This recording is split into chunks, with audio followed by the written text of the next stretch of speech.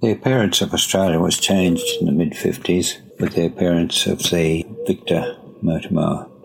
We were exhorted to turn grass into lawn with a huge advertising campaign on radio and later on TV. Use of the ICTA Victa motor mower, often accompanied by an injunction such as, "Will you be the last person in your street to get a Victa?"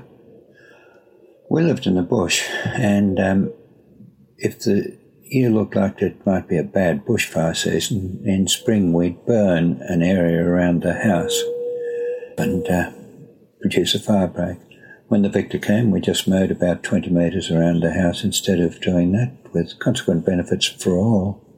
Some interesting stories. Some friends of mine had 4 teenage boys, and when the Victa came, they argued violently over who would be allowed to mow the lawn. Must admit it lasted only about 4 months.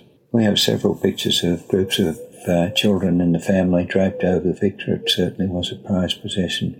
Mervyn Victor Richardson, the inventor, was passionate about aircraft, and in 1968 the first Victa Air Tourer flew, made in Australia. About 240 were made altogether, including 80 in New Zealand, and many of those became trainers for the Royal Air Force. They're still a popular aircraft. A friend of mine used to complain that his wife insisted that he not use the Victa Air Tourer until he is finished with the Victa Lawnmower. Altogether, the Victa story is really an inspiring Australian story which deserves to be more widely known.